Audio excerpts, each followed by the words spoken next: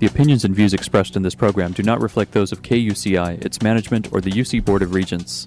To find out more about this talk show or other talk shows broadcasting on KUCI, log on to our website at kuci.org or check out the latest program guide. Good morning. You're listening to KUCI 88.9 FM in Irvine, California, streaming online at kuci.org and podcasting on iTunes. Welcome to Fighting for Love. This show will help you turn conflict into collaboration in all your relationships. I'm Lloyd, the show's engineer, and your host is Mari Frank, an attorney mediator since 1985. She's a mediator for the Orange County Superior Court Civil Mediation Panel. Mari's a professor of negotiations and conflict management and has been a certified state bar trainer for over 25 years. To learn more about the show and our great guests, please visit conflicthealing.com. Mari, what's your show about this morning? Well, Lloyd, we're talking today with two wonderful guests, one from the East Coast and one from the West Coast, and they basically co-authored the book, Why Do People Act That Way and What Can I Do About It?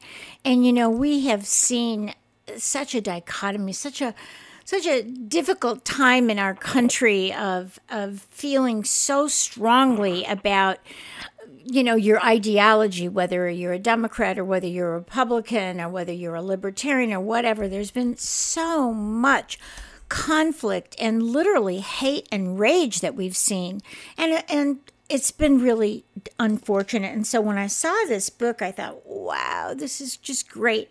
So let me tell you about, first of all, we're going to be talking with Mike Merrill and another Mike from the West Coast. So we have Mike Merrill and Mike, I'll call him Michael, Michael Wilson. And let me tell you a little bit about them. First of all, Mike and Mike are both professional speakers and trainers who have decades of experience engaging people who possess every variable imaginable and trying to help them to come to some collaboration. East Coast Mike, who is the author of this book that I just told you about, has been a local pastor in the same community for 40 plus years. West Coast Mike, who was his editor and wrote the foreword, and they're very, very good friends. And when you hear them, you'll hear it. And even though they're from one coast and the other, he's been a pastor in several communities in Washington and Oregon for over 20 years.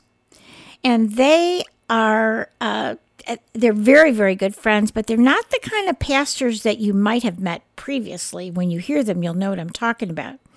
East Coast Mike has served as an adjunct instructor at a college in Rochester, New York for 29 years, and West Coast Mike served in several key capacities in the, I think it's Wenatchee, Washington School District for 19 years, and East Coast Mike was a regional and national director of youth ministry development for a denomination for 20 years.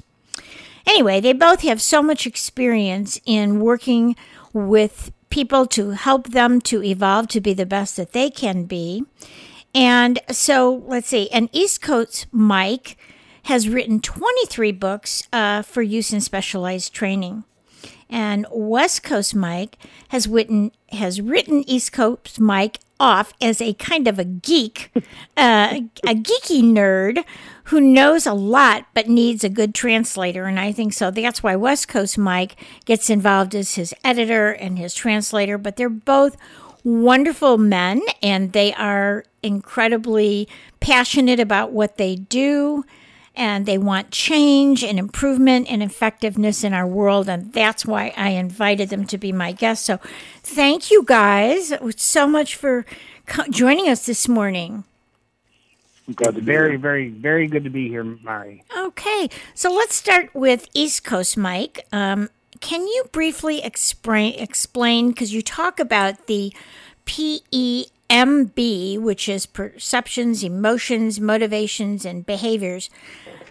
Can you describe that a little bit more and how an ordinary person can use this concept? Very often in the work that we do, not only locally, but when we work nationally and regionally, we have found that most often situations of conflict or fear or even great camaraderie tend to isolate onto one single emotion or one isolated factor. And what we found is that when we're working towards a truly beneficial team approach within a family, within a business, a church, a civic organization, a community, we found that taking a very holistic approach first and then narrowing that down to the specific details where the challenges are arising from, that was really important. So we developed this concept that includes 4 complexes as human beings experience reality and find their place in it. Because everybody has to interpret what's going on around them and what does it mean to them. So that's critical. So we looked at perceptions and emotions, which is a response to our perceptions, motivations, which is how we link that to our preparation for readiness or for action, and then our behaviors, either we engage or we disengage a particular action. So as we looked at those 4 kind of, we call them complexes, those 4 areas of human experience, we found by identifying them, that was number 1, extremely helpful, and then describing how they interact and affect each other brings us to usually the critical moment. And now we can work on that. Great.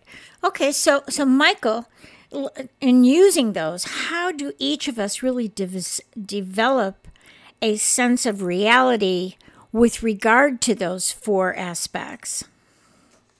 Well, I think that, many times, Mari, that people, I think that people don't even begin to think about there's something going on here in their life that really has a dynamic to it that's more than just response. And what I mean by that is that we look at perceptions, we say that there are 10 senses, and understanding those senses are going to drive how you respond emotionally. So, simple example. If you are a person that is very very sensitive to olfactory, your sense of smell is what we would call hyper. Right. And so you enter a room. You enter a room where, say, for example, with you're going in a room. There's 3 or 4 people, and they're doing mediation. Right. And one of those persons is hyper sensitive to olfactory. And one of the new person walks in, and they just feel like they've just taken a bath in cologne. And this person is so consumed with the smell, right, even though they're supposed to be in the middle of this mediation kind of stuff. What does that do? That raises all kinds of their level in the emotions. Then now they're going to be responding in a different way with their motivations, and then they've got to decide how they're going to engage or disengage in that reality. Right.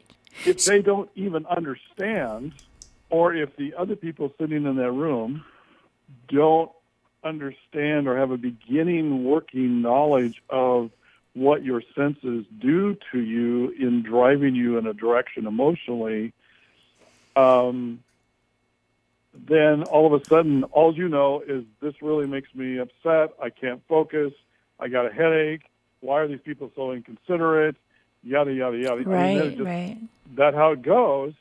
We're saying, look, if you even begin to put language to perceptions, emotions, motivation, and behaviors that you can identify, then you are able to start building what we call the diamond in the middle. If you look at our logo, it's a Venn diagram of 4 heads, and in the middle there's this little question diamond mark with a question mark. Yeah. And that's there on purpose, because that to us is, okay, what is your reality?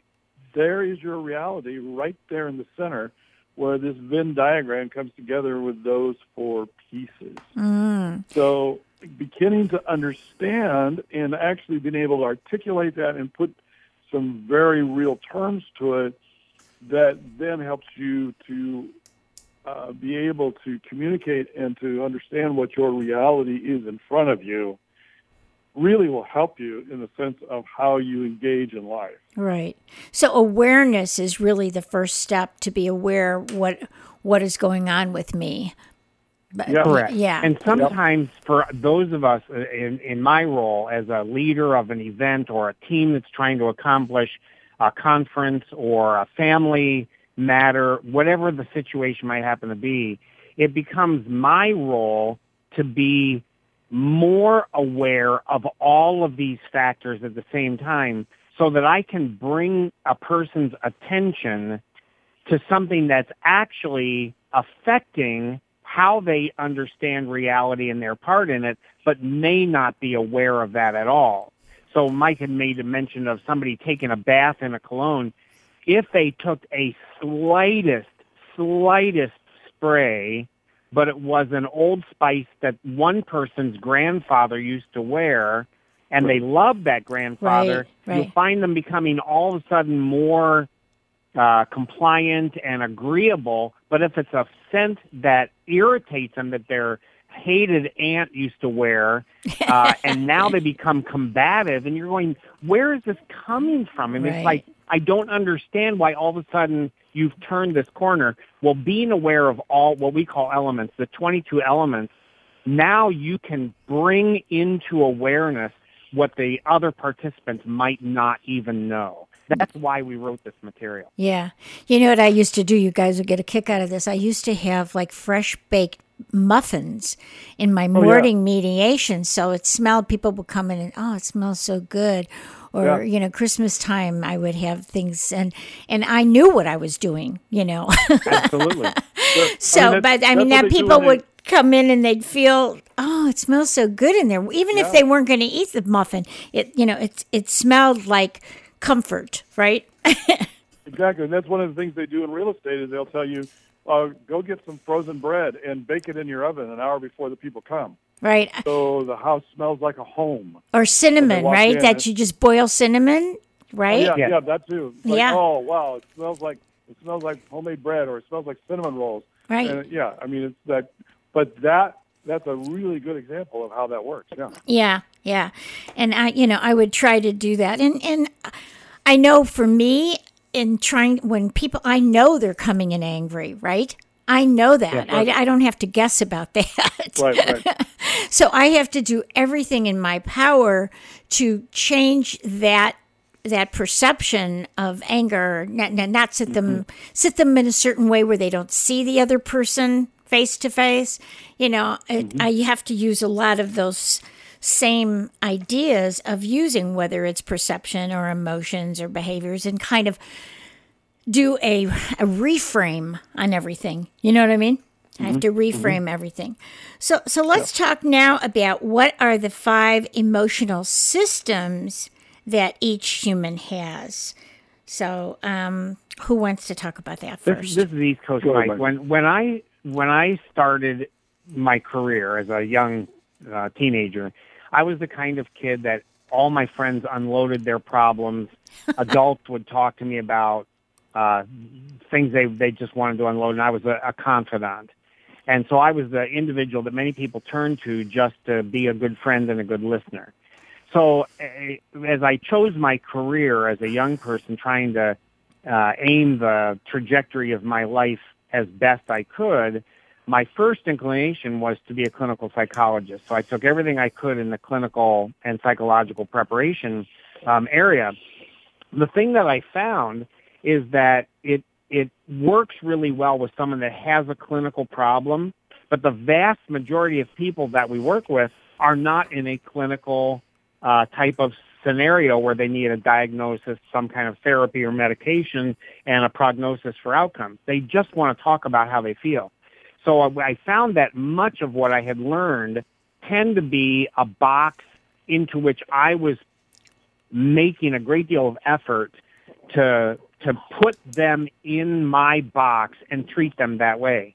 So as I broke out of that venue and found out really most people find that quite offensive, I began a 10-year professional journey of just listening to how people talk with no agenda. I didn't have any plan at all. And I took some notes, not by person and location, but by concept. And over a 10-year period, I found that my sheets of notes tended to congeal into 5 similar kinds of ideas. Feelings, emotions, reactions, responses tend to pull together, and I developed a 5 emotional system concept. Then I tested that out, and it took me almost 25 years to do this. I was extremely careful, and I tried not to overload conversations with my prejudice. I did everything I could to be as neutral as I could, and then allow people to guide themselves, if you will, in and through their emotions. So eventually I came up with the idea that has been encoded in our material. There are 5 emotional cores or emotional systems that all of our many, many emotional words fit into. And that was how we came up with the idea. Okay. So who wants to talk about acceptance, exposure, empowerment, depletion, and celebration? Or do you want to split them up? So, Michael, do you want to talk about a couple of them, and then we go back to Mike? Well, we tend to bounce back and forth through actually doing them together, which is fine. I think that where you find in the whole dynamic of the 5, which you just said, which are acceptance, exposure, empowerment, depletion, and celebration, I think one of the things that people need to understand is that we are talking about, we do what we call hypo and hyper. So there is a sense of intensity that goes within each one of these. So we list hundreds of words that give the dynamic of intensity. And so understanding where you are in the scale of intensity is what helps you emotionally get to that point of knowing, okay, wait a minute, maybe what I need to do is try and back down this scale a bit, because I'm seeing myself at a level in acceptance. I'm way at the top where now, we the secondary word we use is love.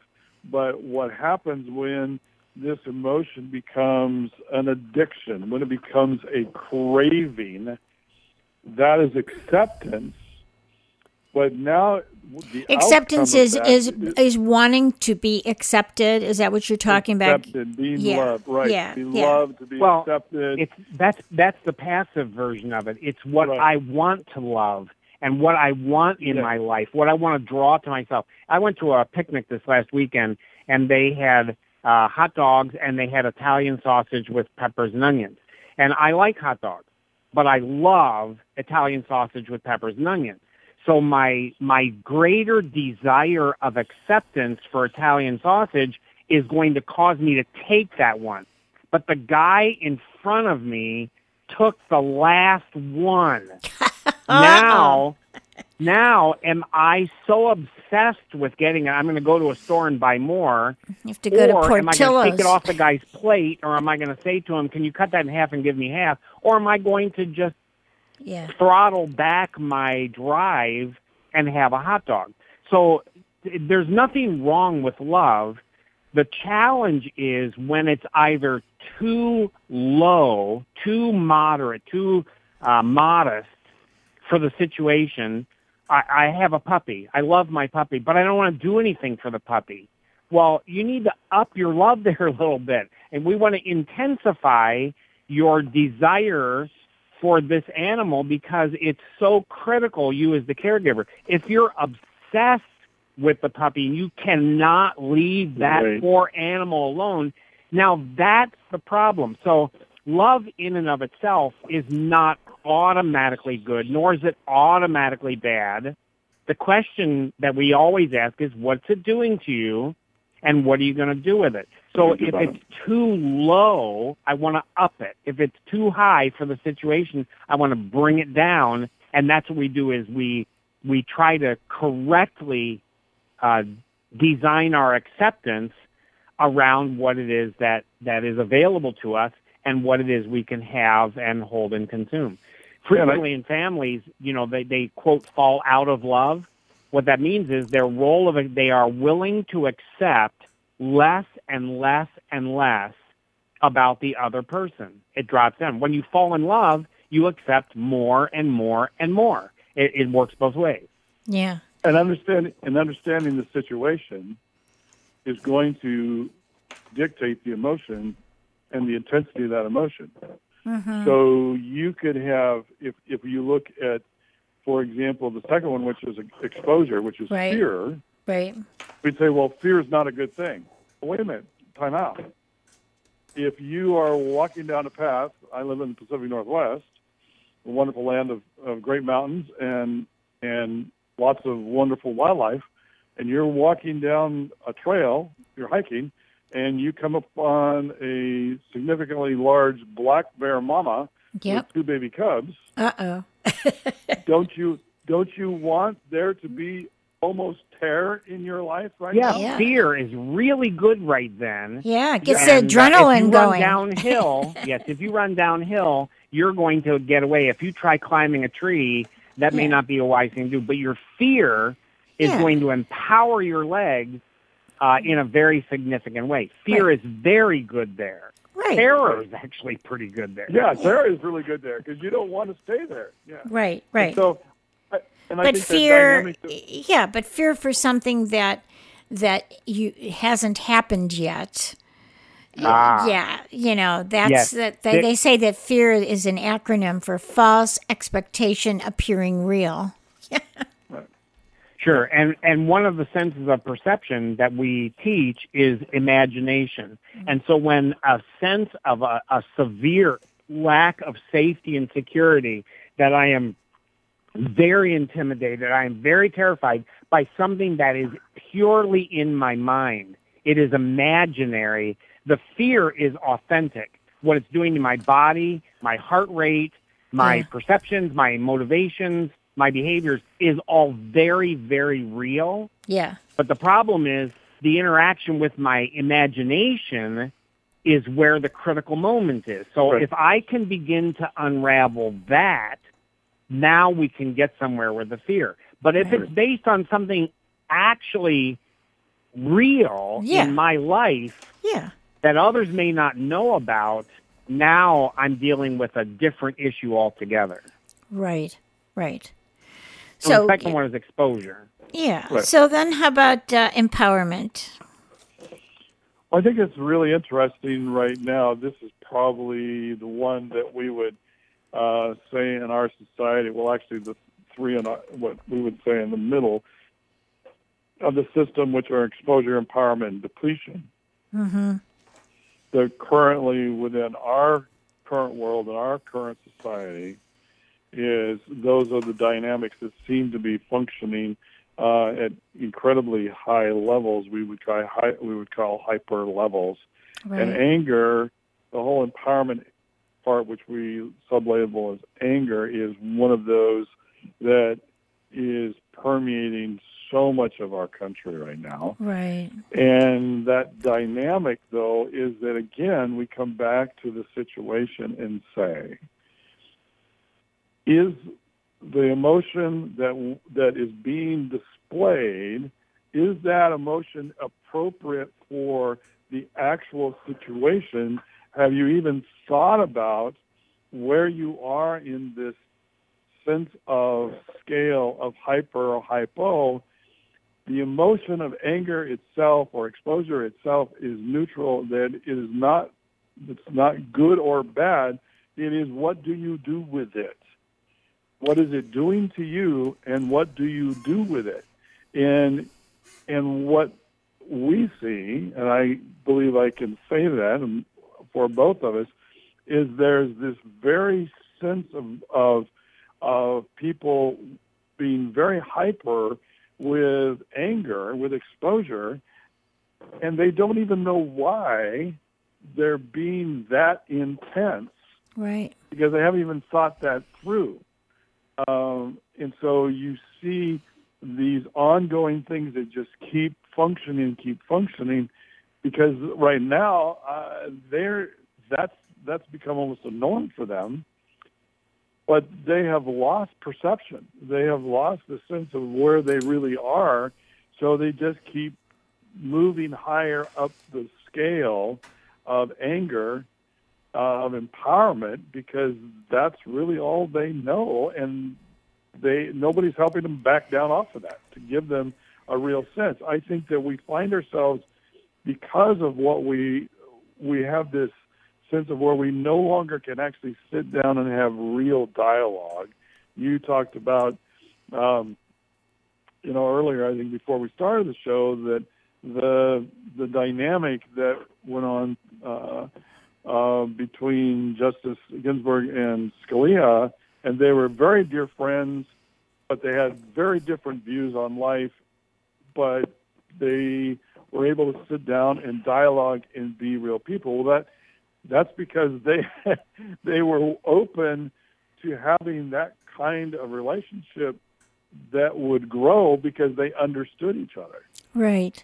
But they were willing to see each other, if you will, as sacred entities, that they were people of value and worth and of substance, and they were worth hearing out.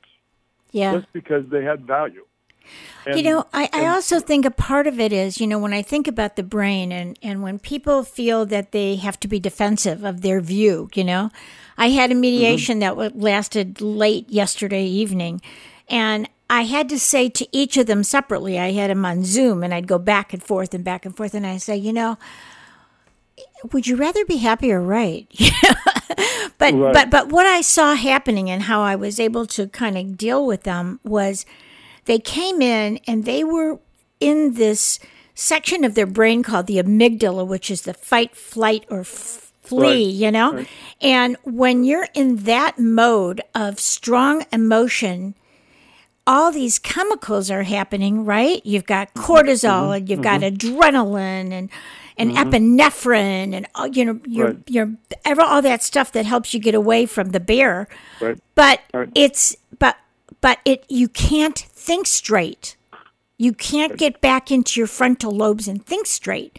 So what happens with these people? They don't know how to get back into that calm mode where they can think again. Right. That's what I'm seeing. I see it every day when I'm with people. I have to help them to get calm so that they can think that. So, how do you guys do it? The third emotional system was the hardest for me to actually give a title to, and I eventually selected empowerment, which has its own load culturally. It's used in many, many different ways. And I chose it because it was the most neutral sounding word to what so many people automatically assume is a negative emotion. I put into empowerment being annoyed or irritated at a low level, but I also put competition and aggression and drive and determination, courage can go in here. As rage. Yes.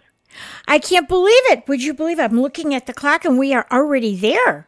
Unbelievable. You know what that means? That means that people are going to have to buy your book. So I just want to say the name of your book, Why Do People Act That Way and What Can I Do About It, by Dr. Mike with a Y, Merrill, Merril, and there's 2 L's. And then and his wonderful editor is the other Mike from the West Coast, and that's Mike Wilson. So Mike, we're going to have to go. So just give your website, and it's time. It's the name of the book, www.whydopeopleactthatway.com. Okay, thank you so much. We'll have to talk again. Thank you. Okay, bye-bye. Thank you. We love it. Bye.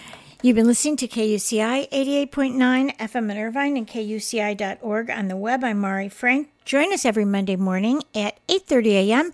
and visit our website at conflicthealing.com. Thank you. The opinions and views expressed in this program do not reflect those of KUCI, its management, or the UC Board of Regents.